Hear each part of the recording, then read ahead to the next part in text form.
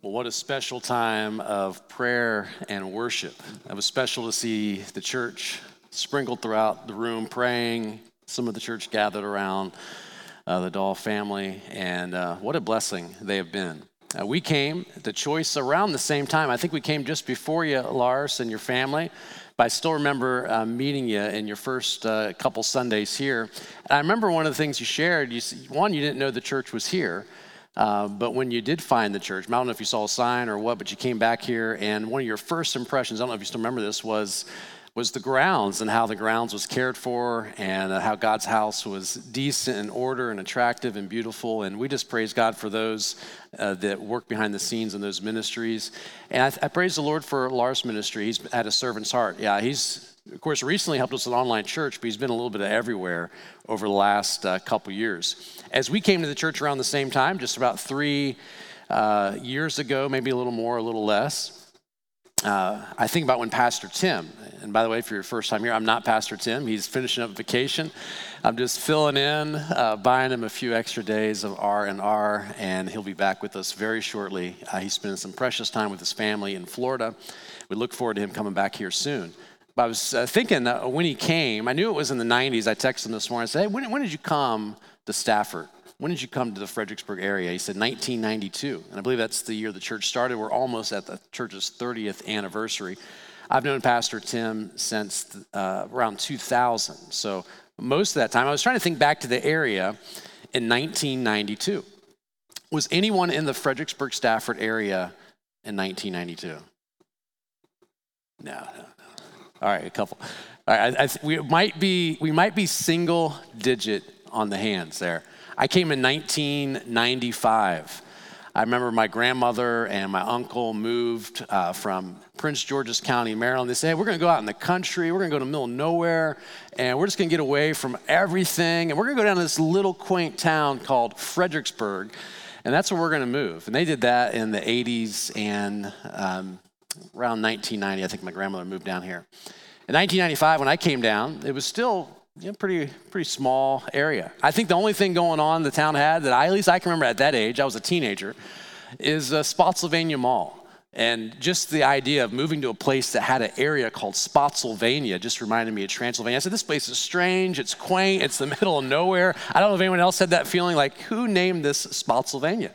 Later, I found out through history, it's actually after Spotswood, Governor Spotswood, one of our early governors in the area. But anyways, we have this small little rural town, and when Pastor Tim came, and when some of you were here 30 years ago plus, we were in a different place. This area was much different. If you think about just the growth in the area during that time, if you've spanned that time, you know it has been incredible.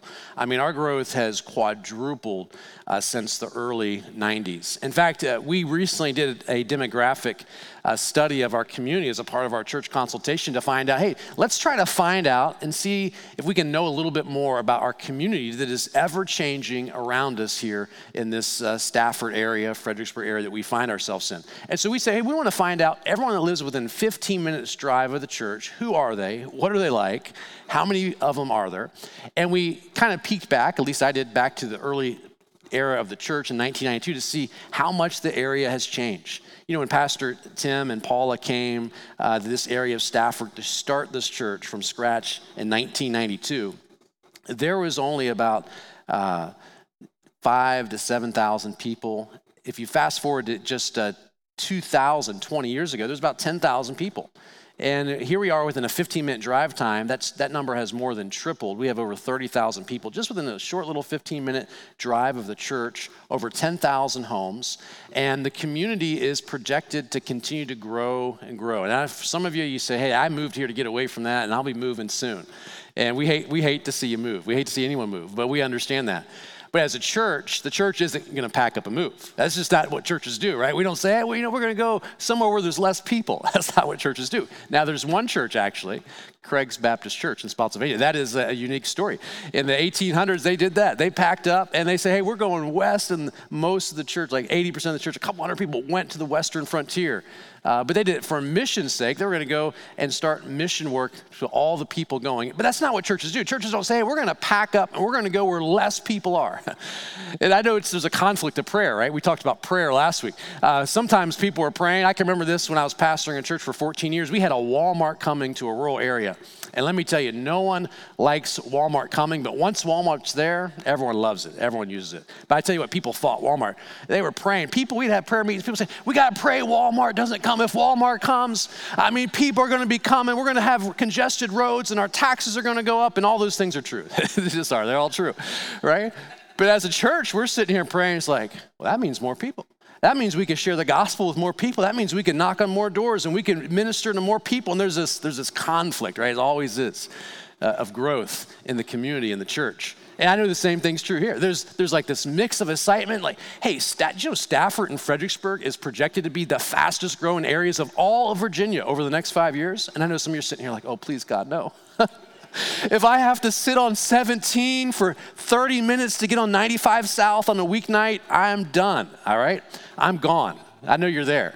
But then the church, like you don't know this, but in the staff meetings, we're like, wow, we're going to have more people to minister to. This is going to be exciting, right? And then we get on 95, and then we've got the conflict of interest, right? And so that's just how it works. But that's where we're at. That's just the reality. And this is where God has placed the church. Providentially, 30-some years ago, almost 30 years ago in 1992. Things were quite a bit different 30 years ago. And our area has changed. Our demographics have changed. And even the ages. The median age in our community is about 36 years old. But about half our population is millennial or younger. About half of our population. So rural area, you think it'd be a little bit older, but things are changing rapidly. Did you know that minorities make up over 40% of our community? Things are changing and growing faster. And what do we do as a church? We've got to know our community. If we're going to impact our community, if we're going to reach our community, we have to roll up our sleeves and get in and find out what is actually taking place. What are the needs of our community? Who is in our community? How can we connect with them? How can we love them? And how can we share the good news of the gospel of Jesus Christ? Now, I'm not sure if you're up to date on all these age brackets, but I just want to do this just for our own entertainment purposes. If you don't want to raise your hand, that's fine. But I just want to get a glimpse of who we have with us this morning. Online, maybe you can comment where you're at in these demographics if you feel so led. One of the older generations is called the greatest generation. Now, I don't know if they named this themselves. You got the baby boomers come right after them, but the oldest generation is called the greatest generation. I don't know. They had to create the study and all these lines because they called themselves the greatest generation. In our area, it's only 4%. These are those born 1945 and earlier. I know we've got just a few of those in our ministry. I don't know if there's anyone here today. All right, 1945 and earlier. Roger, good to see you, brother, this morning. All right, 4% of our community. The greatest generation ever. Do you agree with that, Roger? Greatest generation ever? I'm sure you do. We move on to the baby boomers. The baby boomers make up 20% of our community right here, 15-minute drive time, 1946 and 1964. How many baby boomers we got with us this morning? All right. Great generation? Great. Okay, you're going to argue. You and Roger can debate over the greatest generation. All right, then we get Generation X. I'm barely in here, but I'm in. Generation X, this is 1965 to 1980. This is 21% of our community. Those born 1965 to 1980. All right, Generation X. I don't know why we got that name, but that's what we are, Generation X. And then millennials, love them or hate them. There's a lot of people that say bad stuff about millennials. Of course, millennials love millennials. 26%. This is our biggest population, demographic-wise, 1981 to 1998. How many of you would fall in that category? You're a millennial, 26%. All right. Decent population. And then we get down to Generation Z, 1999 to 2016. Got a couple of those there. Yeah. The most spirited generation right here, sitting down front together, hanging out. And then we get to Alpha generation, born 2017 to present. All right, no one's in here this morning. That's the gamut. But you know what? The generation of millennials is our greatest population. Of course, just before that and after that, we have a great mix. And we normally would think of the millennials as, hey, those are those young teens or college-age people, but that was like 10 years ago. You know who the millennials are today? The millennials are those that are raising families. The millennials are those that have children, that are mature, that have jobs, that are building our community and are very influential in our area. And that is our greatest segment of our population here within a 15-minute drive time of the church. You know what that means as far as ministry goes? One of our biggest ministry opportunities when we look at our demographics is the children and the youth of our community. Over a third of all the population in our area is 18 and younger. Massive population of children's ministry, of outreach opportunities, of ministering to moms and dads and navigate parenting and share the love of Jesus with them. I mean, how much better would it be to have Jesus in the mix of your marriage, Jesus in the mix of your child rearing, Jesus in the mix of your children's lives as they navigate school and temptations and trials and peer pressure and all these things. And here we are as the church in the mix of this community with the greatest news ever, with the greatest God ever, with hope, with healing, with a message of salvation and a message of following Jesus, a message of victory. And here we are. God's positioned us in this opportunity, and it's okay. We can still be upset about 95. I didn't want to say gripe or complain, but I think it's okay to be agitated when you pull up on 17 and 95 is backed up. And I think it's okay to be agitated about the traffic and some of these things around here. But here's what we ought to look at, maybe put a different lens on as a church. And we say, well, what are we going to do to reach these people that God is sending to our community and to our area? And this morning, I just want to share a few questions to get us thinking. Questions help me think a little bit, and maybe they will this morning as well. But I want to share briefly 7 questions to help us make an impact, to help us be a difference maker in our local community when it comes to local missions. And this is a fitting Sunday. We are wrapping up our series that Pastor started a while back on the church. Last week we talked about prayer, and we've been talking about this summer ministry of praying and going. Well, today I want to talk about this part of going. And to put this into practice, our invitation, so to speak, is Lars and your family. You are going. This is your last Sunday, and we are talking about going into the mission field. But not all of us are packing up and going to Wisconsin. We're staying right here. But how can we go where we're at? 7 questions to help us be a difference maker. And really, what I want to do in this time is battle some false beliefs that we normally have about going. To battle some false beliefs that we have as a church sometimes about reaching into our community. Let's go through these in somewhat rapid fire this morning. What do you believe about outreach? What do you believe about outreach? You know, some people look at outreach and they say, hey, that's something the church should do, right? We look at passages like Mark 16:15, where it says, and he said unto them, go into all the world and preach the gospel to everyone, right? It's pretty clear. What do we believe about outreach? Well, we say, yeah, that's something the church ought to do, but we distance ourselves from it sometimes. We say that's something that someone that's gifted or outgoing or talented or someone who has time should do. You know, when we look at our demographics, we know one thing, that time is a scarcity, right? Everyone's busy. Average commute time over an hour. Busyness of activities in life. We know if most of the folks in our community have families and children, we already know that is a busy life schedule. Adding into the commute, most families having 2 folks working full-time in the household.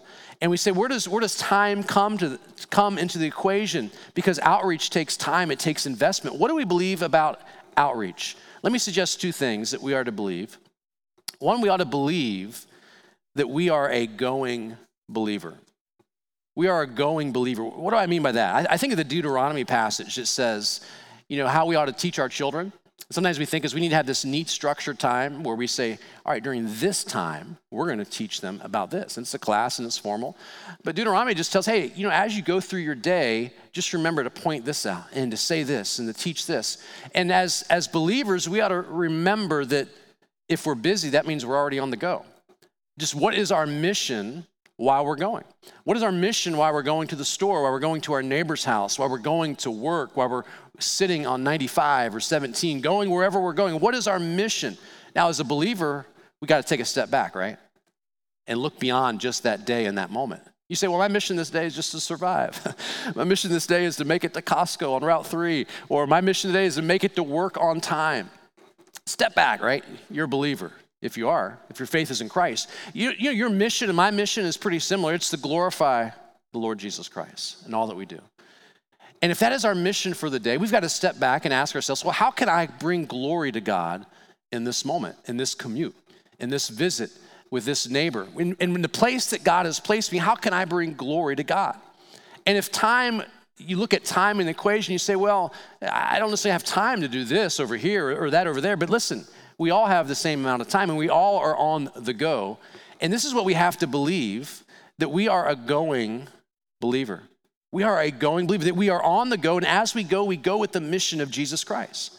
We are a going believer. I think about this as well, that sometimes we say, well, I don't necessarily have the ability or the talent or the giftedness, but this is what you need to believe, and I need to believe as well, is not only are we a going believer, but we have the power to go.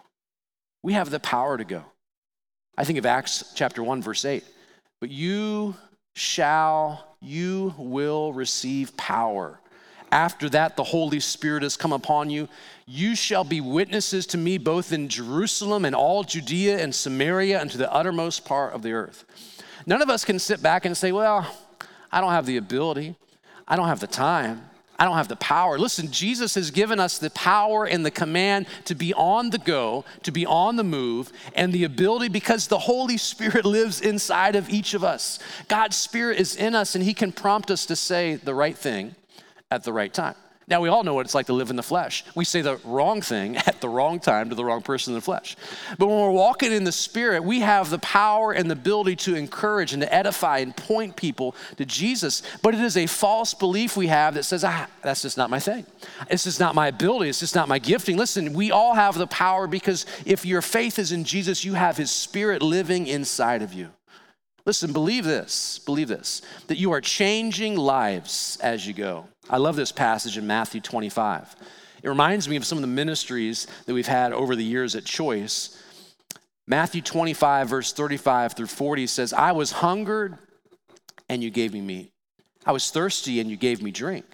I was a stranger and you took me in, naked and you clothed me. I was sick and you visited me. I was in prison and you came to me.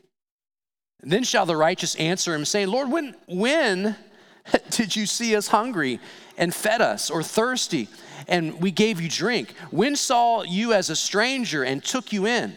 When did we see you naked and clothed you? Or when did we see you sick or in prison and came to visit you? And the king shall answer and say unto them, Verily I say unto you, inasmuch as you have done it unto the least of these, my brethren, you have done it unto me. Listen, believe that your ministry, even though you may not be in a crowd, even though you may be on your own, ministering to someone, loving someone, giving to someone, meeting someone's need, that Jesus takes note of our service.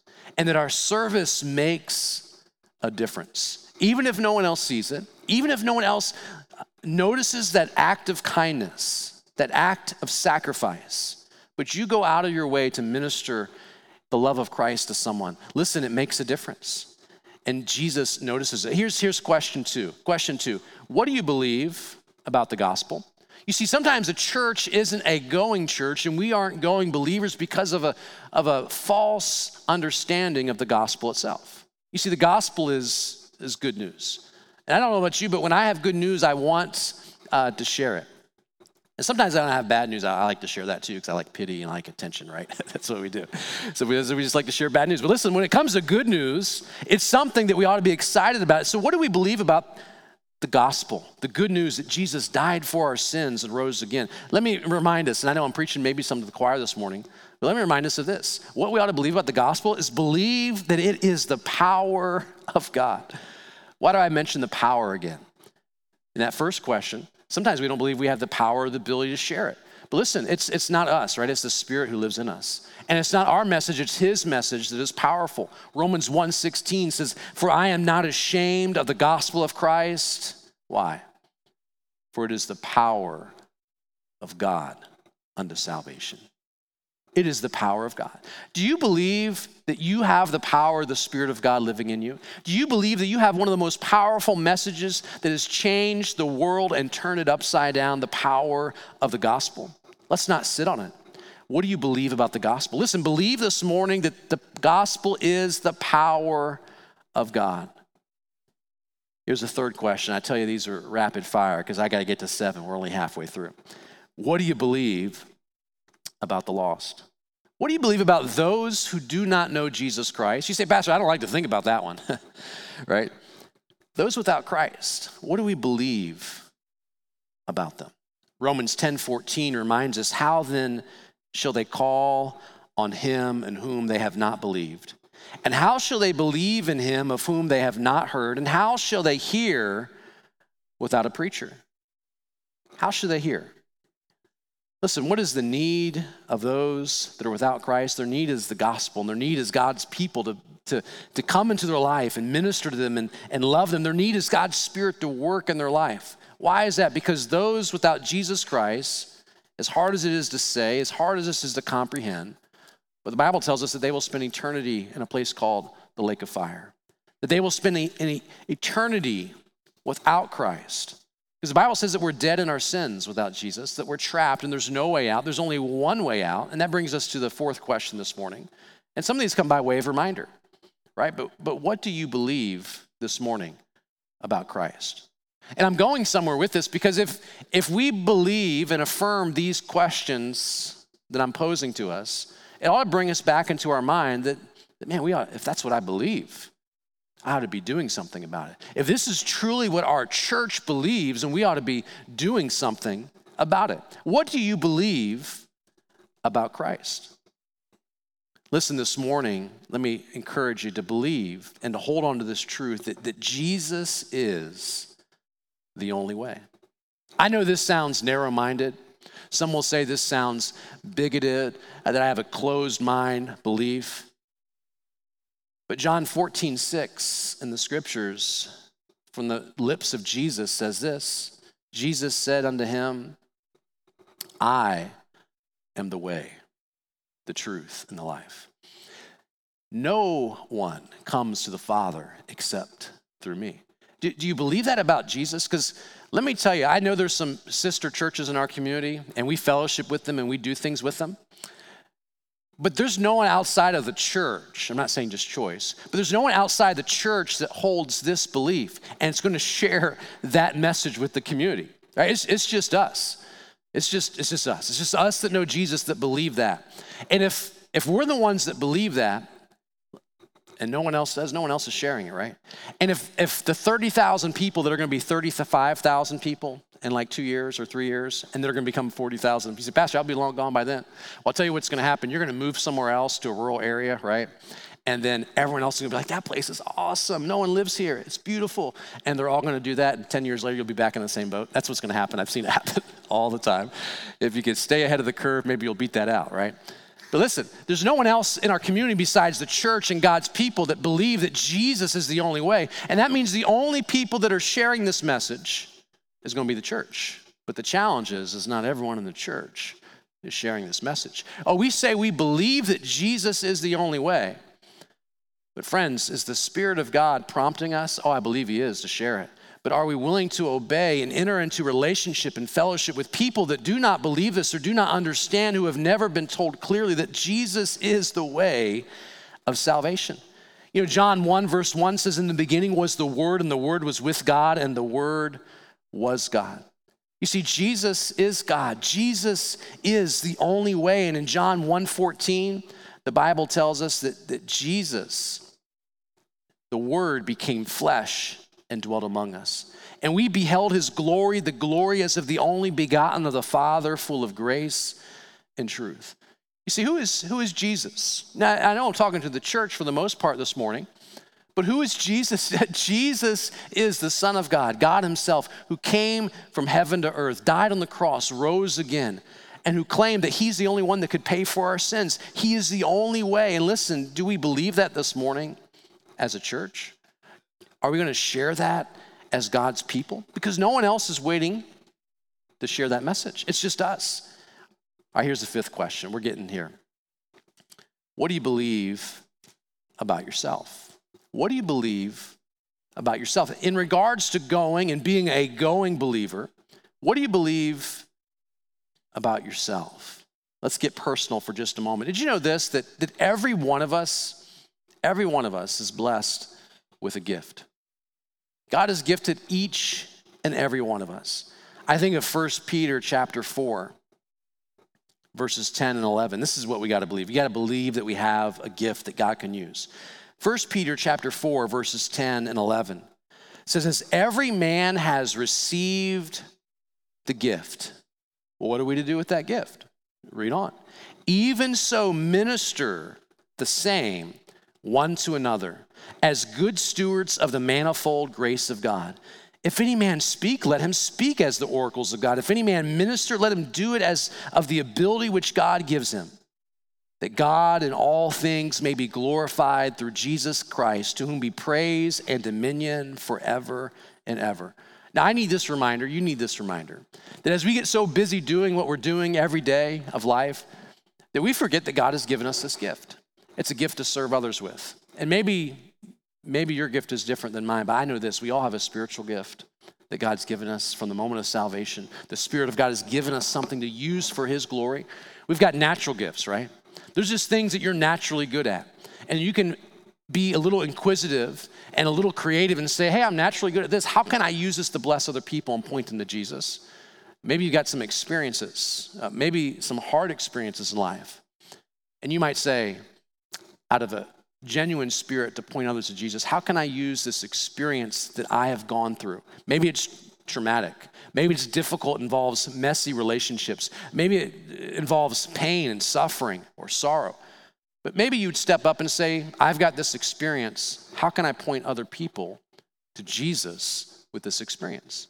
You see, we have a community that is waiting for the people of God who believe in the gospel of God, who believe in Jesus, the Son of God, that are willing to point the way and love them. And not stand up on a podium or a platform and condemn and point, but to get involved personally in their lives, to get to know our neighbors and our community and to love and to sacrifice and to serve. You see, what do you believe about yourself? Do you believe that you have a gift and a calling? Listen, believe that your gift is a light that leads to the gospel. Believe that this morning, that your gift is a light that leads to the gospel. I know this, the Bible says that one day we're all gonna stand before God and we're gonna give an account for what we've done with the gifts that God has given us, that we're stewards of them. That we weren't given these gifts just to sit on a shelf, but we battle these things, right? We have negative self-thoughts. We have negative beliefs. And the only way to overcome false beliefs and negative beliefs is with the truth. And that's why I'm posing each of these questions with the truth as the answer. Listen, you might believe this morning that you don't have a gift, and you might be sitting there saying, I don't know what I can do. I can do nothing. You might even say that strongly. But I want you to know that you have a gift, that God's blessed you with a gift, and that you need to believe this morning that your gift is a light that leads to the gospel.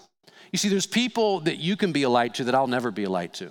There's people that you'll come in contact with frequently and intimately and personally that no other believer may come in contact with.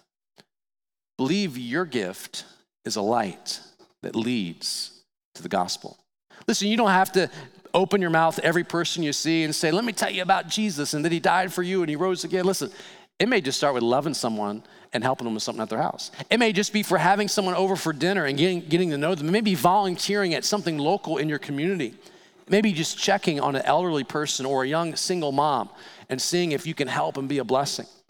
Listen, it's just being a loving person with the loving hands of Jesus, his church. For what purpose? Because we're a light that's leading to the gospel. All right, here's question 6, and I'm running out of time. Question 6. What do you believe about the church? See, pastors preached this series over the last month and a half or so about what is the church?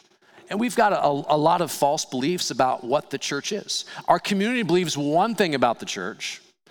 People in the church believe another. And from church to church, you may find all kinds of different ideas. And I'm not here to exhaustively answer the question, what is the church? I do want to ask this question, what do we believe about the church? Let me give you 2 things to believe this morning. Of course, we could add to this, but to stay focused on the topic at hand, believe these 2 things about the church. Believe the church is to gather. Right? We talked about that all during COVID. We got to gather. We couldn't gather. It was unsafe for a season to gather. And so we got creative and we had all these guidelines and we met in person differently. We met online, which is totally different. But listen, we need to believe this, that the church is to gather. But think about this. The church is called to gather because the rest of the time they're called to go. Think about that for a moment.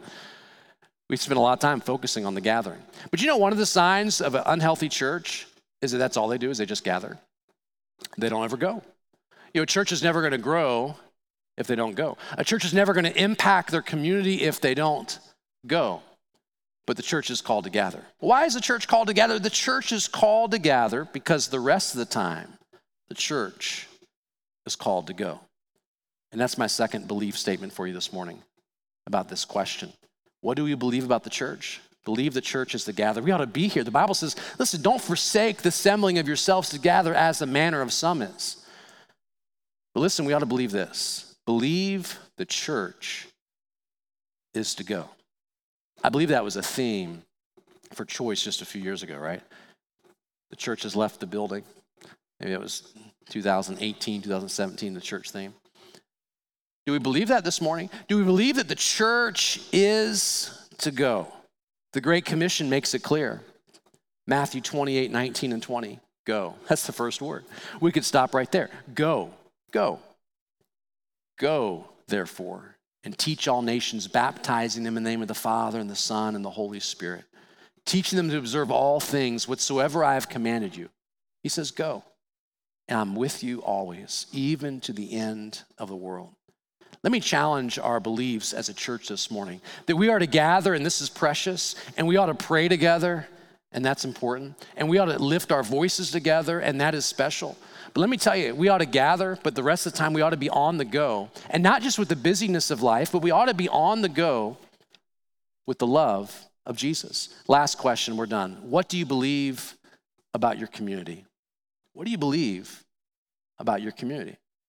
We say the community is just a place I live. I live in this house here, and then I do my church stuff, I do my work stuff, and there's really not much time to know anything else about my community. It really doesn't matter to me. That's how we live our lives, right? How many of us know our neighbors, know what is going on in our community, who the people are, what the needs are?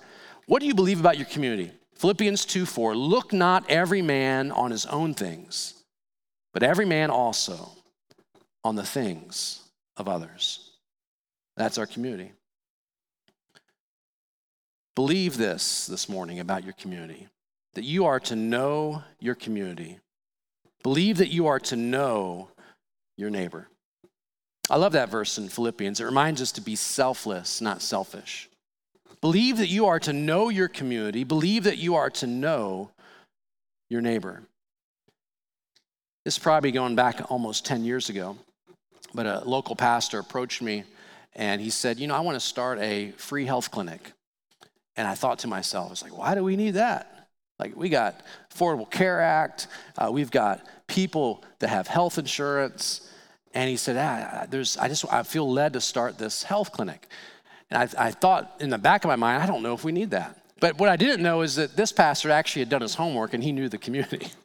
He was probably a little more involved and in tune with the community than I was. And he found out that even with the Affordable Care Act, and even though employers were supposed to offer coverage if you worked a certain amount of hours, that there was this gap, right? There's this gap of people.